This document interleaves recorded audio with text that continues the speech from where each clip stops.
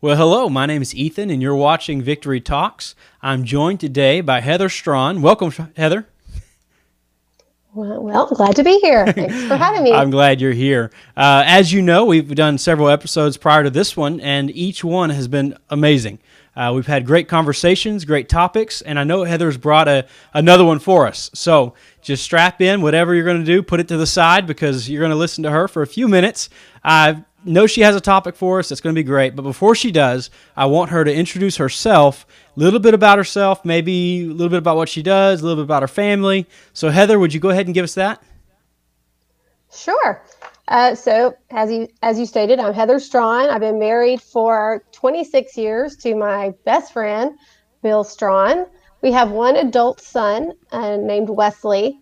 And both Bill and I both have careers also known as callings to public Yes. service. So he has been a firefighter and worked in EMS for, as Long long as we've time. been married. And I teach public school here in College Station. I teach high school English, and I've been doing that for right at 20 years. That's amazing. Um, and besides all that, if that's not enough, we really are involved in church work, and I'm involved in our children's ministry at Victory Church, the Spark Children's Ministry, the worship team.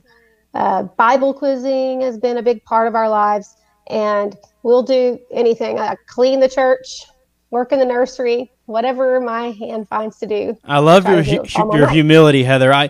Jimmy yesterday said the same, had something very similar when he was talking about being a helper. He was talking about how he helped in Bible quizzing. And I told him, I I said, I know, think right? that's a little more than help. And for you, especially with children's ministry, you do a little more than get involved. I think it's the word you use. But director, is that right? Or partial director? I'm a co-director Co-director. there with Christy Schulz Hmm. and Tamara Lopez at this point, and we all work together. So it's really a labor of love. So I Sure. don't like to really think of myself as a director, but Right. Well, director of chaos maybe. uh-huh. Well, we understand education is your calling. You're involved in public education, Sunday school education. And I'm going to ask you another question. This is going to throw you off, but what is your favorite thing about Victory Church? Wow. I threw it on her. You did. Okay, so I'm having to look off to think about it, because that's what happens whenever your eyes look off. That means that you're thinking. So my favorite thing about Victory Church is the people. There are so many different types of people who come from different backgrounds, and we all come together in unity, even though we are all so different education, different, maybe different upbringing, different parts of the world that we even come from, but we all have a united love of Christ, and we work together to fulfill his calling in our lives. And it's just Yes. a great place to be. Well, I love it, and I know that threw you off, but I want to shake it up a little bit every once in a while. We've got a few minutes that I want to focus on your topic, and so if you would, give us just a good introduction, and we're going to talk about it, and I'll let you take the lead on this, and maybe I can comment here and there, but go ahead and lead us into whatever you want to share with us today. Well, I really just have today, it's a testimony more than anything about how I came to have a very personal relationship with Jesus that I'm still building, and it's still a work in progress. You could tell from my biography that I've had a long marriage, but I've had a much longer relationship with my Lord and Savior Jesus Christ. But it did not come easy for me, even though I was raised in the church. I was taught. I went to church from the time that I was born. Practically, I had some great spiritual giants in my life. My father was a minister, and he actually was a they called it home missions, which meant that he went to a town that didn't have a church and started from scratch, started from nothing, and built a church. I had a great amount, and still do, a great amount of respect for him. My grandfather was also one of the first evangelists in the Texas area, and he was known to be a fiery preacher. And signs and wonders and miracles happen, and the great revivals that Right. they used to have in the early 1900s. So I had spiritual giants, but I would have to say that I thought that I couldn't attain to that same kind of relationship Yeah. that they had. And because I had a vision of them as being hyper spiritual, that often I felt like my own relationship was lacking with the Lord. And I just felt like I could never attain to those same spiritual heights. And I felt guilty that I kept failing because, I can't be like my dad or I can't be like my grandfather. But uh, to kind of take a sidebar, in research in the education world, when we have students who are researching a topic, we talk about that there are two kinds of sources that you can use. You can use primary sources and you can use secondary sources. And a primary source is a source that is like an eyewitness account. It's a person who's been there, have firsthand knowledge. It's a speech, from Martin Luther King Jr. instead of Mm-hmm. a writing about that speech, which Right. would be a secondary source. And in research, the primary source is valued more than the secondary source. And you want to have primary sources because that person or that account allows you, as you're researching it, to think for yourself. You read the Mm-hmm. source and then you decide for yourself. Whereas a secondary source is an interpretation or Right. an evaluation made by someone else. So what I have found that is that with God, that's kind of how I had seen my relationship was through a secondary source. I saw God through the eyes of my grandfather or through the eyes of my own father instead of me personally knowing God Right. myself. So there was a time, in my life when I, as a teenager, at that point, my dad died when I was 9. My grandfather died when I was 14. And then some of the hardest years of my life would follow that. And I really needed, and I felt like I needed something. I felt lost and I felt hopeless. And my spiritual giants had been slain, so to speak. They were gone. And I didn't know where to turn. And even though I knew the word, I'd been quoting it since I was a young child. My dad taught me, scripture I would quote in front of the church. But I just began to seek, and I had a cousin who was young like me, so I didn't know that she knew much about God, but she told me what I needed to do was that I just needed to pray and seek God for myself, to just have a conversation with God because I Right. felt so far away from him and I didn't know how to get back to him because I Mm-hmm. had never had to do that for myself. I Yeah. always had someone else who was like a spiritual leader in my life. So I I did. I went to prayer and God showed up in a mighty way. Like his presence just filled the room that I was in and I Mm-hmm. saw that he was faithful and I had that personal experience. And then from that point on I began to seek to know Jesus for myself. I began to read his word. I began to memorize it. I even became involved in if you watch the victory talk from last time, I became involved in Bible quizzing Great program. as a teenager. Yeah. Right. And And I have to tell you, that is the point where I began to really know God for myself, the Yeah. primary source. Before, I knew in John 1 and 1, it was one of the scriptures that we were learning. And it says, in the beginning was the Word, and the Word was with God, and the Mm-hmm. Word was God. Yeah. And so every time I would pick up his Word, I was coming into contact with the creator, with the savior, Mm-hmm. because in verse 14 it went on to tell me, I understood it for myself, that the word God was made flesh and dwelt among us, and we beheld his glory. The glory is of the only begotten of the Father, Mm-hmm. full of the. That's the moment I it love it. became real to me that when I picked up the Bible to Mm-hmm. study it, I was spending time with God. And from that moment, I discovered no longer was living for God, because before it was really hard to live for God or to be a Christian. That's because I saw it as a list of rules, of do's and don'ts, because it was what my dad said to do or my grandfather Mm-hmm. said to do. I came face to face with the Creator, then no longer was doing what my Savior said to do hard to do, because I loved Him Right. and I had a relationship with Him. And I went to that primary That's source. amazing. He was the personal contact. It wasn't through another source. You've heard about gossip. Right. You know,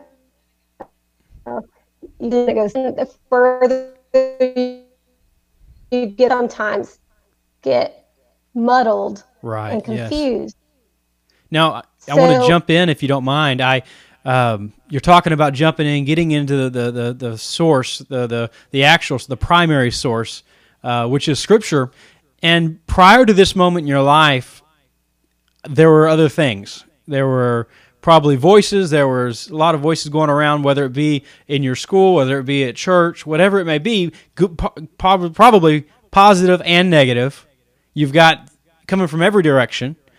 What did it take any kind of sacrifice to say, you know what, I only have 24 hours in the day. I've got to sleep this many hours. I've got to do this, do that. There's certain things that take priority. And what was it like trying to find and place the priority on God's Word? Did you have to move away from certain things to make time for that?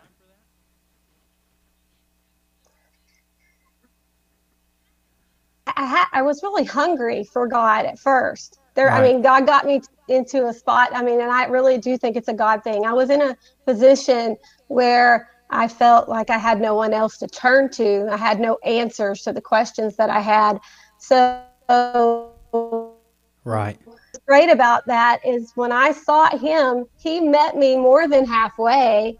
He flooded me with His presence. I knew immediately that I felt the Holy Ghost. I felt the Spirit, and I knew that that was Him. And then I desired to get into His Word. Of course, there are things that I had to put to the side, but the more I learned, there's references in 2 Timothy 2:15. The Bible talks about study to show thyself approved unto God. And notice it says thyself or yourself. Right. You need to study because it matters to you. Right. And then I would read scriptures that said in Philippians, like Philippians 3:10, Paul's talking to the church in Philippi, and he says, that I may know Him, talking about Jesus and the power of His resurrection. I knew that it was really important that I came to know Jesus myself, and not let, and I'm not putting down any preachers, because I have many preachers in my family who do know the Lord, but it's not enough for my grandpa to know God, or it's not enough for my father to know God, or what my teacher says, or what tradition says. I had to study for myself and had to know for myself that Jesus was real, that His Spirit was real in my life. Does that make sense? Totally, completely. It keeps coming into my mind that you cannot get a relationship with God by osmosis or by standing close to someone else that has a relationship with God. And we tend to do that. I know I've been there myself. Growing up in church, you want to be close to that person who's really strong and spiritually strong. But ultimately, you come to a point where it's intentional on my part to draw closer to God through reading of Scripture, through prayer, and really understanding who God is by going back to that primary source. And so I love that. Absolutely. And I remember as a child kind of almost thinking that if the rapture was going to come, if I was just standing close enough to my grandpa or my grandmother, grab that coattail, grab onto them, and I was going to make it up with them. Right. But that's not the way it works. You have to know them personally. Yeah. And I'm reminded of, there's a great passage. I love the Apostle Paul. Yes. And his story, because he was extremely educated, and especially when he was as Saul, He was known to be, very fervent in what he believed in traditions. He had studied Yes. under Gamaliel. He had studied all of these languages, and he was very educated. But he Mm-hmm. didn't have a relationship, and he did with the Savior. He didn't know who God was until he was on his way to Damascus, and he was on his way to persecute Christians. Right. And then he came face to face with his creator. Whenever he was in Acts 9, it talks about he believed in Jehovah. He was going to do about what he thought Right. was God's will. But when that light came down, he fell to the earth, and he heard a voice from heaven saying, Saul, Mm-hmm. Saul, why are you persecuting me? Why are you persecuting my people? And Saul had the right response, though. Mm-hmm. Instead of saying, well, I'm just doing, he said, who are you? Who's talking to me now? Lord. And that, yeah. Yes. And then the Lord said, I am Jesus, Yes. who you've been persecuting. And you're having a hard time because you're kicking against the foundation of this world. Right. You are kicking against the Creator. Mm-hmm. And instead of saying, who are you? Wait, I'm just doing what my fathers have told me and what Right. I've learned in synagogue. He said, what would you have me to do? Yes. And the Lord told him what to do, and he did it. And so I think that's also part of it. I look at what Saul did, because from that moment on, he became Paul, and he followed, like he listened to what the voice from heaven said. I mean, who wouldn't, right? Right. But he listened to the voice, and then he went on to build churches, to be, this mighty minister. But he was educated before. He was Right. not a dumb man, but he didn't have a personal contact with Jehovah. He had just learned about Jehovah. Right. And he had to have that personal encounter so that he could have that change. Yes. And I think that's what happened to me. I had a personal encounter. Yeah. And when going back to Saul, it's just, he had this construct, and most Jews did at the time.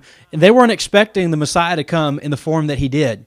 They didn't expect a baby in a manger. They did not expect him to be as human as he was. They were expecting an earthly takeover to rid the Romans of, to get rid of these people that have oppressed us. And they were hoping to have something come in and just be a big beacon sign right in front of their eyes saying, I am the Messiah, but a king, of course, and have the riches and be a ruler. And they had a whole idea that was completely wrong.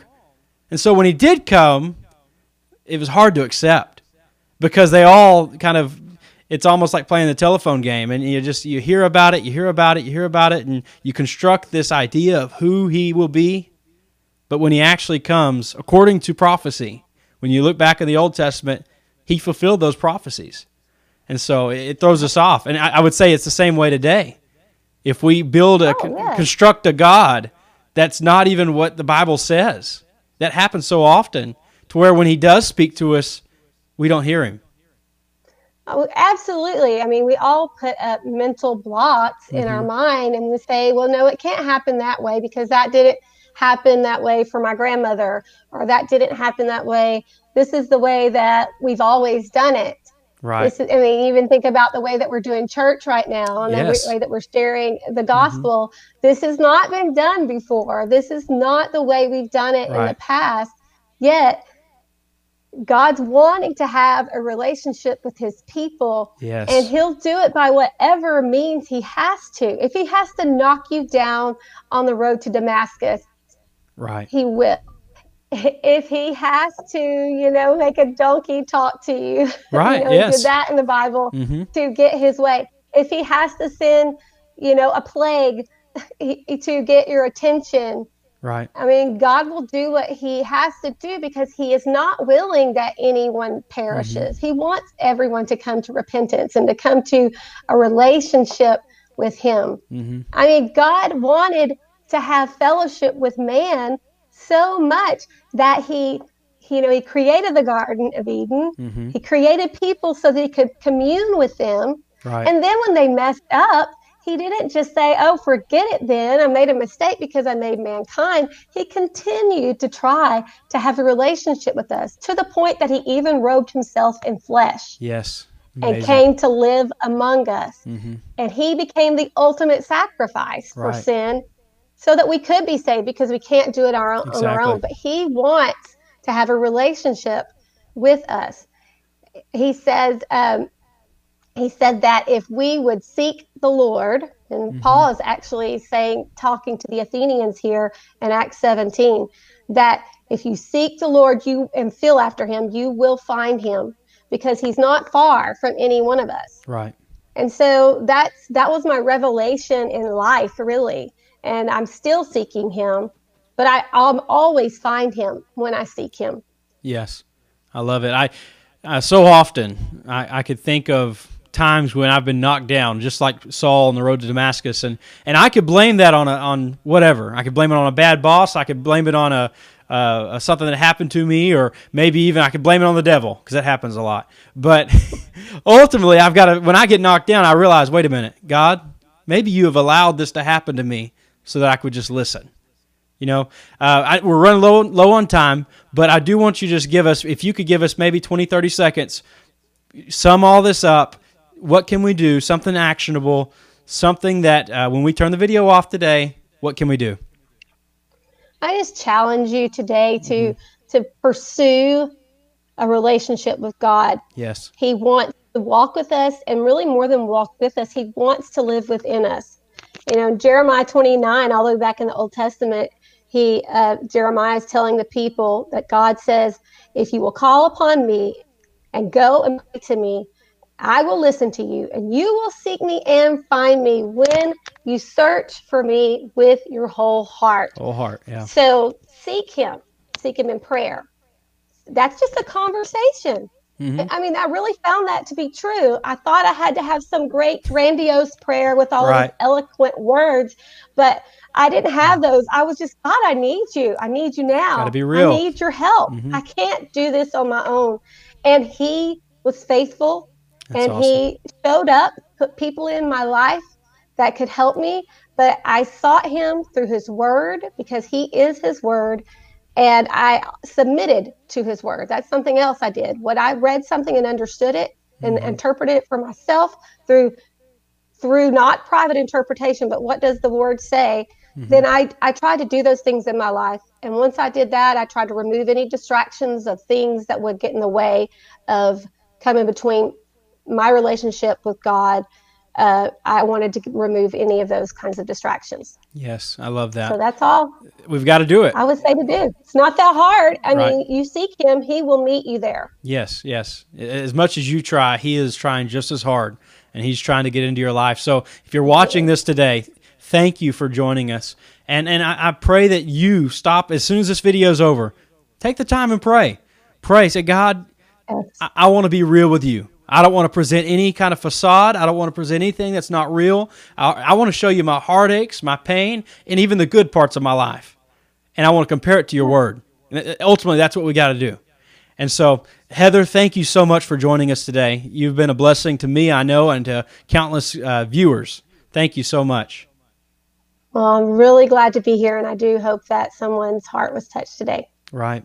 Well, thank you again. If you would, take the time and subscribe to our YouTube channel, Victory Church College Station. Subscribe, because we've got a lot more content coming out, and I know it'll bless you, and it'll bless those that you share it with. So have a great day, and God bless.